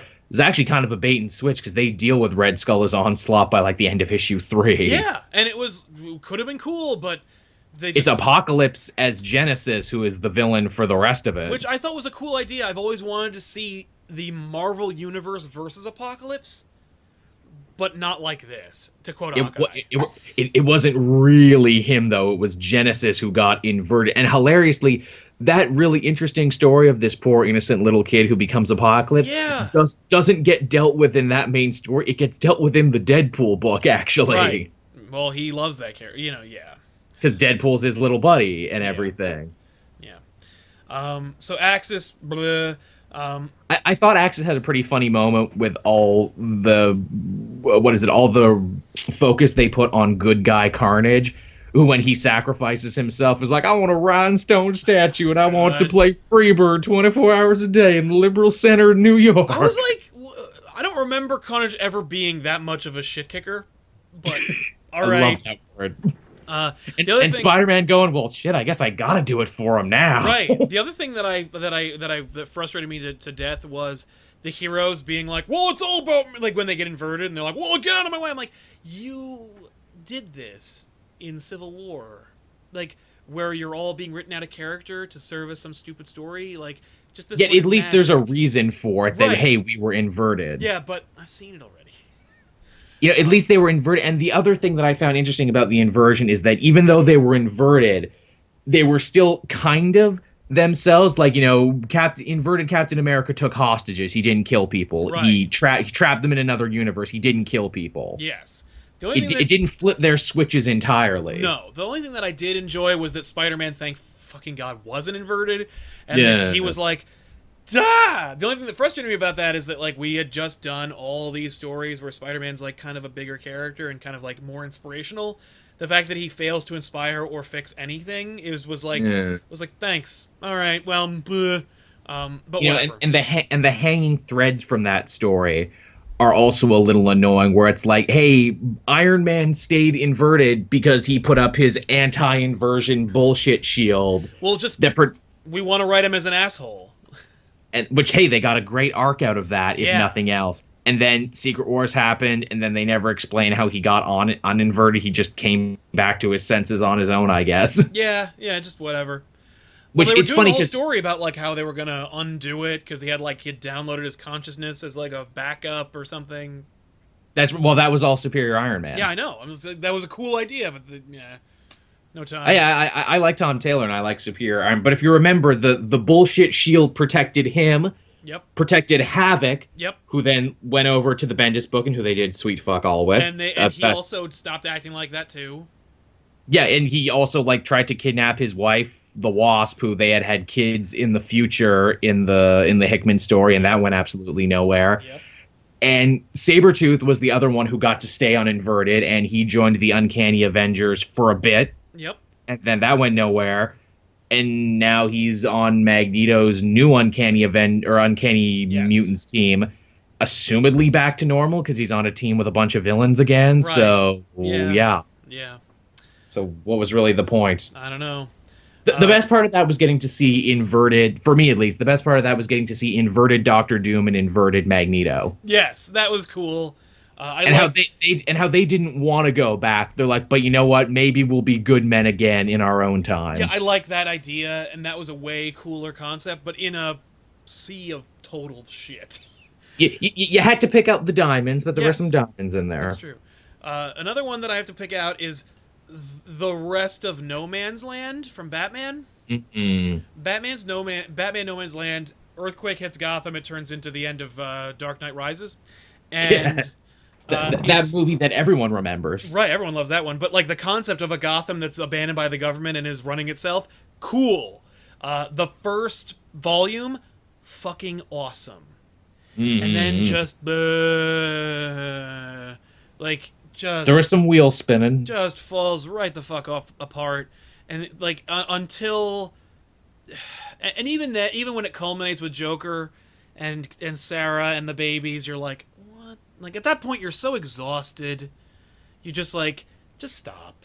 And Well, that's what happens with mega events like that. well, and I remember reading it when it was coming out. See, that'll do it for you too. I think it's one of those things where it's like, read this and trade, everybody. Well, no, what? And then I went back to pick up some old trades from a comic shop in town, and I was looking, and I grabbed the first 4. Mm-hmm. There's 2 more. Oh wow, that is a big long I'm one. like, end. What's worse, that or Nightfall for like insane amount of stuff you got to read through? Nightfall's another one, by the way. That like, what the crap? Neat idea, terrible villain, just spins completely out of control until like John Paul Valley embodies the event where he starts out all 90s and cool, and then he just adds more bullshit to himself To his becomes costume. more bright and obvious and garish and stupid until I've finally, got knife fingers. until they finally, like, the end of him is Batman lures him into a cave, and he has to take all that All of complicated his armor, bullshit off until he's left with just the character. and then he illuminates the room, and he wakes up, and he's left to his own devices. Amazing culmination. One issue. You could have, and that issue could have come out at any point along the road, and it would have ended it.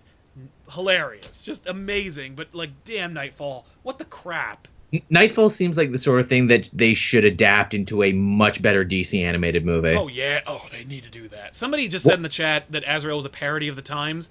Azrael he's not a parody. He is a direct response to 90s comics. Casades says now that Azrael was created as a parody. I'm like, oh, you say that today. Well, no, the writers definitely were upset with the direction that the comics were going in with Cable and Deadpool and Spawn and Youngblood and all the different like anti-heroization of superhero comics, and they were like Gun and Fist Punch and all those other guys, and Blood, and they were like, you need. They're like you don't want an image version of Batman.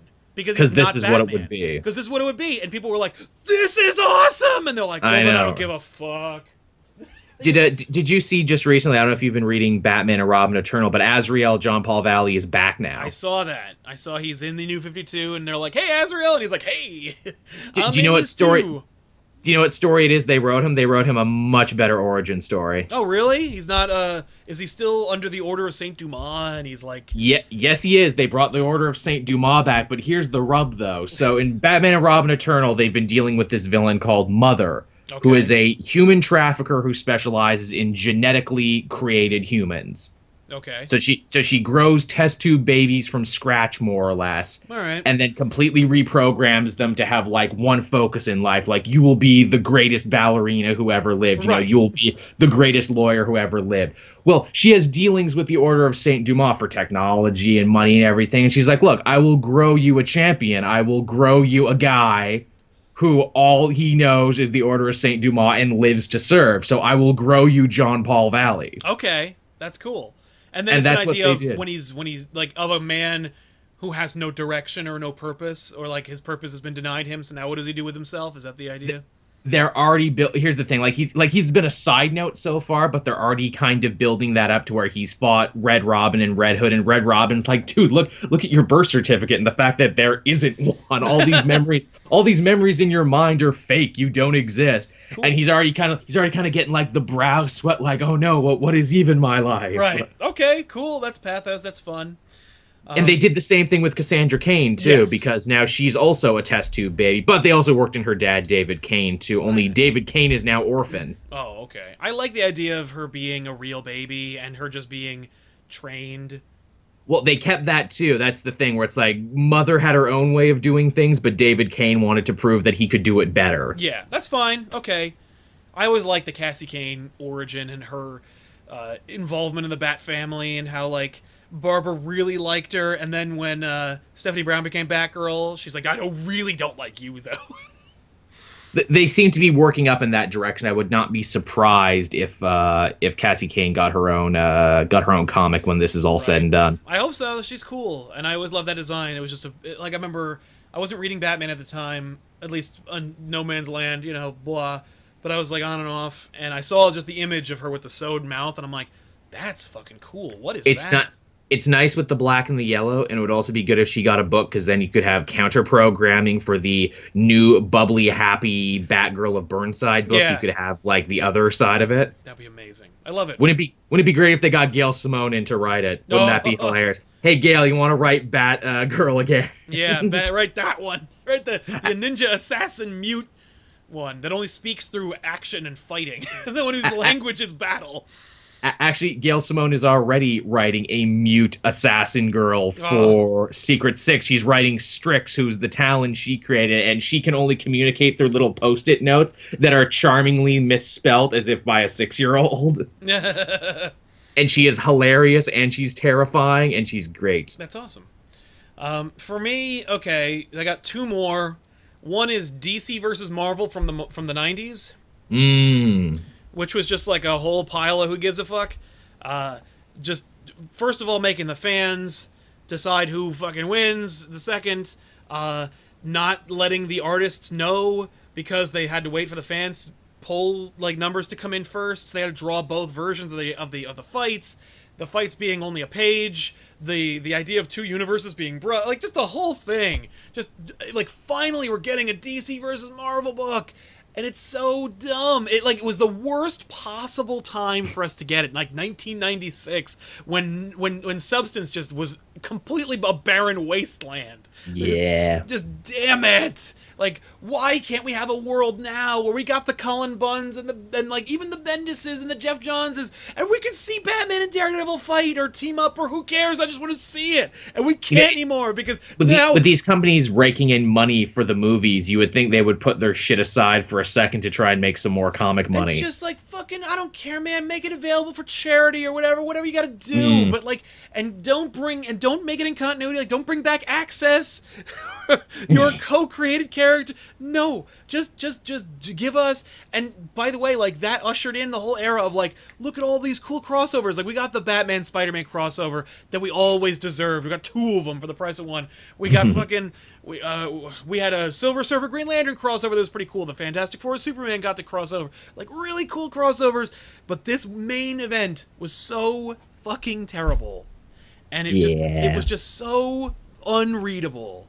And if you ever go back and read it, you'll be like, who are these characters? They have the same names, but what the crap?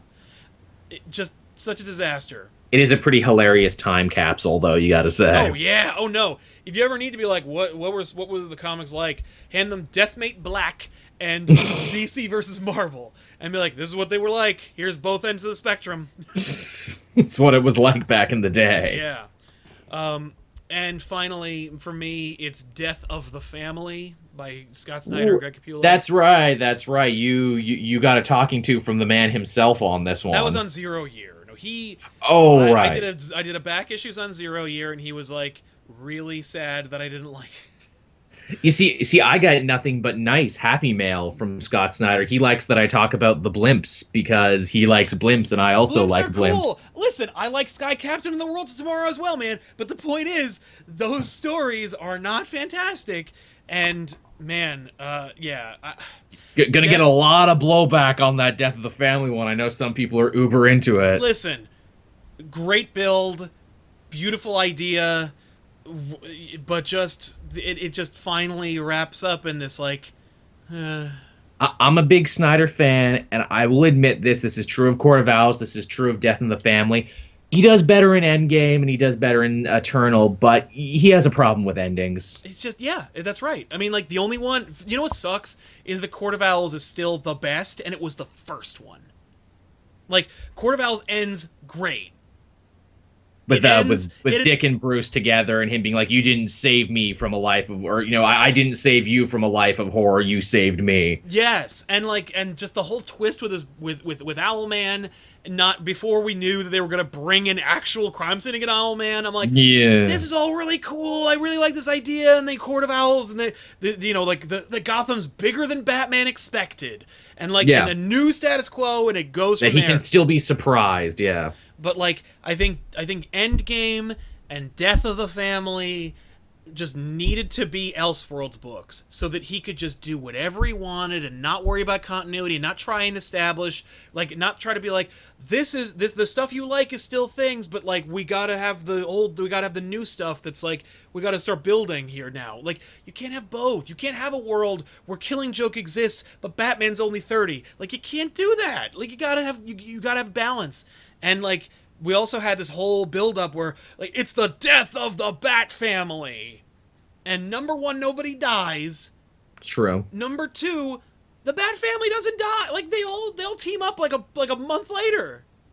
But you see, it was more of a metaphorical death of the family because it broke them up, you see. Yeah, but then they got back together immediately after that.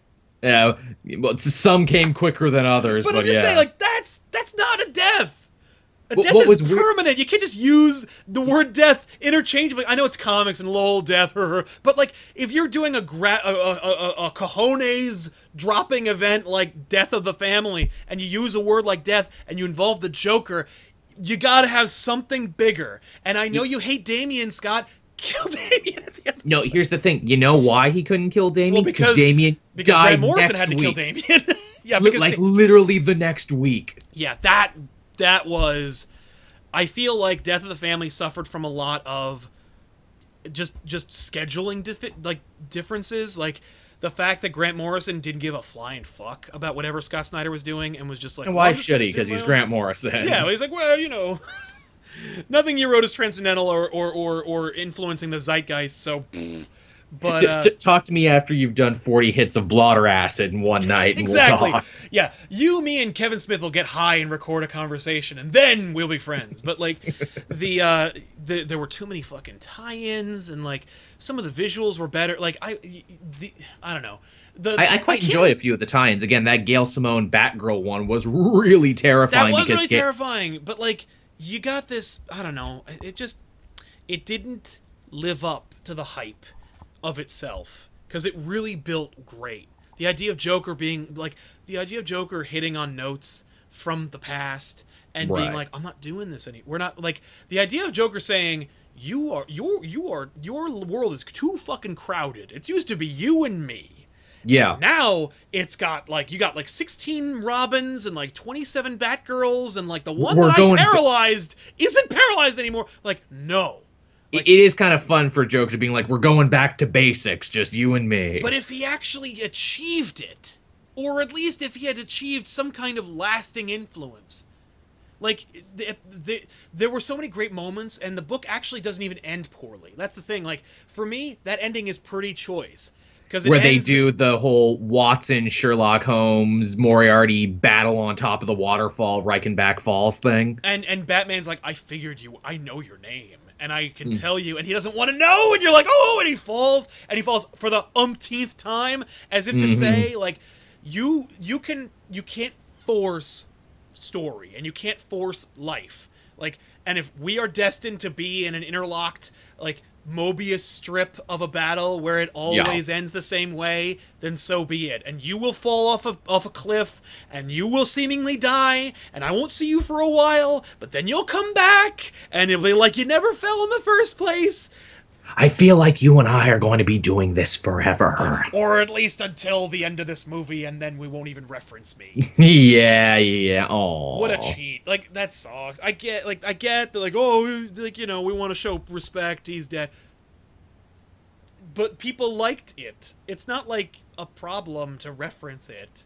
You just know it wouldn't have been Scarecrow in the third one. It would have been Heath Ledger sitting up there, being the judge. I think it would have. I don't think the Bane would have been the main character. I think it would have been more like it would have been another Joker story, or Bane's story would have been interrupted, like in Arkham Asylum, where he's like, "No, Bane, it's not about you.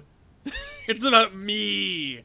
But my backstory, that wasn't really my backstory at all. Yeah, no, but I'm stupid, and I have a hilarious voice that will be parodied until the end of time. I'm sure I've said this elsewhere, but I really like Bane because I'm a big fan of Secret Six, and they basically make him like a tired... Yeah, they make him a tired prize fighter in Secret Six, where he's just hanging out with Catman and Deadshot and being like, man, I peaked way too early in my life. Yeah, I should have, like, terrorized Batman. I shouldn't have tried to take Gotham, break his back, and then, I guess, do nothing. Because legitimately, he breaks his back, goes, Gotham's mine, and then he goes back to his apartment. He's like, yes, well, with Gotham being mine, I guess. Like, you can't, like, guess what? You know what? Then all of New Jersey's mine. I took it over. All of New Jersey's mine. It's mine. It's mine now. All hail Sal, new king of New Jersey. Because I said it. You can't just say things and then they happen. Like, you gotta actually affect the... Like, maybe make your little, like, Trog and Zombie and Birdman or whatever go, like, infiltrate the municipality and take over. Or, like, no. Like, Bane is just such a tool. He's like every parody of a jock douchebag, just being like, yeah, I beat up the biggest guy and now I'm in charge. Well, I saw a lot of for me, I've always drawn a lot of comparisons between Bane and Kraven the Hunter, but at least Kraven's like, no, it's always about the hunt, and once I've done this hunt, I'm on to the next hunt then, you know? Or like, I've hunted the greatest game and I won, and now it's over, blam! Which is why I hate his return. That's another one by the Grim Hunt. But anyway, yeah, I Death of the Family, for me, just doesn't quite live up to the hype. And I don't think it... I think it doesn't quite hit the way it should have. I really like it. I know that I got a lot of good press when I was reviewing it and everything, but I can totally understand where you're coming from at the same time. And I will say that is an issue with Snyder stories in general, and that is he has trouble ending. I think if he had his way, he would just keep going for a lot of these. I think he would. I think and I feel like I would like to see him with no need for continuity or with no need to continue. Like if they were like doing Elseworlds Death of the Family, like, or do Endgame. What if? Do Endgame Elseworlds, where it's like it's just whatever you want, man. And then if you need to, like, the reason why Endgame doesn't end the right way, the reason why it doesn't hit is because you know they're not dead. Like, you know they're not dead, and it's not because of these aren't spoilers. This is just they're like, I just want to lay here with my friend. You're like, this is cool. Too bad it's in a mainstream title. They do a pretty good fake out with the faces, though. Yes. Oh, with those in Death of the Family? Yeah, that face, I go, holy shit. But then it's like, nah. I can remember someone on the sly was sending me leaked pages of Death of the Family, like the day or so before it came out. And I was reading them, and I got to that bit, and I'm like, no, there's no way they actually got away with doing this in a mainstream comic. How did they do this? Yeah, and that and it was amazing. Like, oh, that there's so many good parts, but for me, it just doesn't.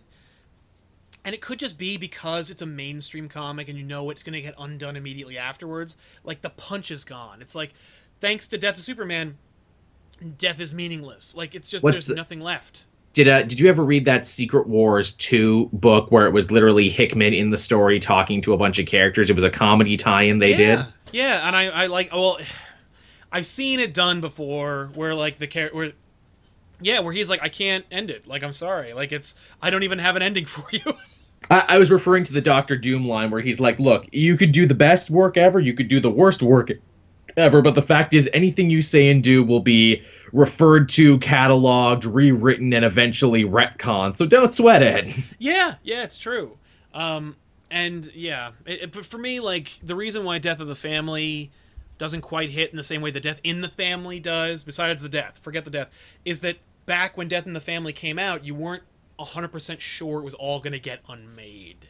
Mm-hmm. Whereas now you got to do something else, or you got to put it in another box so that the weight and gravity is felt and appreciated. Whenever a hero dies, it's you literally start the clock where it's like, okay, so what are we giving this? A year, 2 years? Well, when's the next movie coming out? Oh, are they going to be used on TV? I bet they'll be back by then. Exactly. Did you have any others on your list, by the way, that we need to cover? I had one last minor one, and this book is already canceled, so it's like, what is even at this point? That's Justice League United, which I was all about because it was supposed to be called Justice League of Canada originally, and Canadian Jeff Lemire was going to be writing it. Cool. And indeed, for the first arc, the team was set up in Canada. He reintroduced Adam Strange as a Canadian character. Okay. And that was really cool. And the deal where they were like, okay, so you're going to be a Justice League, but you're going to be a spacefaring Justice League. You're going to be like a Justice League who goes to different planets and has outer space adventures. And I'm like, all right, I can dig this. Yeah. I don't know why DC has such a problem launching Justice League books that aren't the main Justice League. None of them last. Which is hilarious because they had such a problem launching Justice League books that starred the core team until Grant Morrison showed up and was like, how come all the Justice Leaguers are so lame? And now the only two Justice League books we have are Main Justice League and Justice League of America, all with the same characters. Yeah, exactly. And in divergent continuities, so you get two different stories, I guess. Jeff Lemire had like one run getting the team together, and they fought like Byth, and like they did some stuff with Thanagar. I'm like, oh, this is cool. I like this. They're bringing in Zeta tubes, and they're bringing in, all those crazy outer space scientists, doctors, and everything. I like this. Yeah. Then he did this weird crossover story with the Legion of Superheroes that made me think Jeff Lemire really wanted to write a book about them, and he was hoping that would get launched out of it. Then he got kicked off the book. And then they reworked the book for the DCU, and they're like, okay, well, now Justice League United, it includes everybody in the DC universe, heroes and villains, and anyone can join. And in fact, at the end of every story arc, we're going to be changing the team up, in fact. And the first story they did was really lame. It had Swamp Thing and Poison Ivy. all on a team, and Etrigan the Demon, and that should be great. That and should they have been fought awesome. that should have been awesome. And they fought like they didn't even fight a villain. They fought like this weird Cthulhu plant thing in the ocean, and the art was really bad. I remember that. Oh yeah, that's right. I read that issue. And I'm like, okay, I'm kind of done with this now. Ooh, but the next arc was so much better because it was like a World War II story with Sergeant Rock and Vandal Savage and all this other stuff. And then word came down that the book was canceled, and I'm like, well, all right then. Well, then yeah. Then I don't even care how this ends now. What a wasted opportunity. That book had every chance in the world to be good, and it wasn't, and that's heartbreaking. That is heartbreaking. That's the worst part, is when a story has everything going for it. It's in a Goldilocks zone for greatness, for timelessness, for classichood, and it just falls flat. And that's for us and this topic. It's like, you know, you could call it a rage fest or we're just there's a dumping ground. Let's just crap on a whole bunch of books for no reason. It's more of a disappointment fest if it's anything. Nobody wants to read a bad comic. Never. Unless you find one that's hilarious, like the Doom adaptation or the Ultimate Warriors comic or something like that. Distrust. Oh God! Speaking of Ultimate Warrior, you keep talking first. Distrusity, fill the spaceship with the rocket fuel. The terrain of testament. Getting good and folked. Good and folk. By the way, if you ever want to know more about the Ultimate Warrior comic, I'm just going to pimp out a friend of mine. Oh my God, you have an Ultimate Warrior shirt. I am wearing an Ultimate. How did I know that this was the day to wear the Ultimate Warrior shirt? If you ever want to read about the Ultimate Warrior comic without reading it, go to imockery.com's article about it, written by Protoclown, close personal friend of mine, who I've tried to get on this channel multiple times, but he just can't get his fucking cameras and shit together. But Protoclan wrote an amazing write-up about the Warrior and the run of that book. It's the worst thing ever. But unlike also Atop the Fourth Wall did like 4 videos devoted to it as well. If you don't want to read, but definitely check both of those out. But you know, at the end of the day, nobody wants to read a bad comic. You want the comics that especially. You know, sometimes once in a blue moon, a book will come out that's amazing, and you're just like, "Oh, that was really great," and then people all like it, like Gotham at Gaslight. Like this was nobody cared. Like it was just, oh, here's a story about Gotham and Jack the Ripper, and people loved it, and it became a classic, and that's how it works. But and now the Gotham by Gaslight suit is something you see in every video game as an alternate skin. Let me tell you something. They almost made that a video game. I know. I've seen the proto footage. If you YouTube it or Gotham by Gaslight, they had the physics all rendered out. It's the best looking Batcape I've ever seen in a video game. But we want the comics to be good. I think that the lesson here is, don't force greatness, just encourage it, and, you know, just let comics thrive in the environments that they work in. You know, like, if you're making an event, you know, accept it for what it is, but when you're looking to make a great comic, don't say you're making a great comic, or don't say you're doing something that's going to change the face of comics forever. How many times have we heard the insert this universe will never be the same again? And it's like... And, you know, and it's something interesting, too, that if I've learned anything from reviewing comics for, like, the 4 years that I've done, it's comics, unlike a lot of other mediums out there, can start really bad but get really good by the end. And they can also start really, you know, good shaky, but get to... Yeah, I mean, the fact is, we also have we get situations where, you know, we want a writer who's really, really good to, like, take the shackles off and just run free. We've seen where that goes, and sometimes it's great, and sometimes it ain't. And, like, sometimes an editorial, you know, control is bad, stifling, but sometimes it flourishes creativity because you're forced into this place, and you have to be creative, and you have to force your ideas through a different lens. You need it. And it's really, really fascinating to watch comics, like, grow and be good. Any one of these books we mentioned had the potential to be fantastic, had the potential to be great. A lot of them were good ideas on paper. And some of them had really great starts, or really great finishes, or really great moments. Everything we mentioned has something really cool about it. True. And I think that, you know, that's the best, that's the takeaway for this. It's just like, you got, you know, everything has potential, and you just gotta you gotta be optimistic. Like, it's easy to get like really, really down on comics because of the tropes and the pitfalls that everyone falls into. But, like, and you get some duds, but, you know, for the most part, like, while there is a sea of crap, there's some really, really great stuff out there too. And, you know, you just gotta, like, encourage the climates to make greatness happen. It's true. You know, you gotta give a little, you gotta get a little, you gotta the love you make is equal to the love you take. Couldn't have said it better myself. Exactly. Turn, all that other good stuff. Cuckoo-ca-choo. I am the walrus. Exactly. But we will see you guys on another episode of the Elseworlds Exchange in the new year. Let us know in the comment section down below what was a major comic that should have worked, but just didn't, that we didn't mention. We'll see you guys next time. Joel, thank you, of course, as always, for joining me. Hopefully you had a great holiday. And, always a pleasure. I certainly did, and I hope all of our viewers out there also had a great holiday season. Have a happy New Year as well. Happy New Year to you. It's bigger and better things here on YouTube now, guys. We're looking forward to 2016 being the year of Phase 2 for Comic Pop. We've launched a couple of new shows. Cape, Joel, what can we look forward to in the new year from you guys? If you head on over to my channel right now, I actually posted my top 10 favorite comics of 2015. I think that came together really well. I'm in the process of upgrading my camera equipment, so hopefully my show doesn't look as lame. I also, I'm toying around with new openings as well, new opening credit sequences as well for my show. So be on the lookout for that. I think my next video will probably have that attached, and then I'll gauge and see if people like it or not. Nice. I'm looking forward to that, man. Mm-hmm. All right, guys. We'll see you guys next time. Thank you so much for watching. And if you like this video, by the way, don't forget to like and subscribe. And check out Cape Joel in the description box below this video. Thank you. See you later, guys.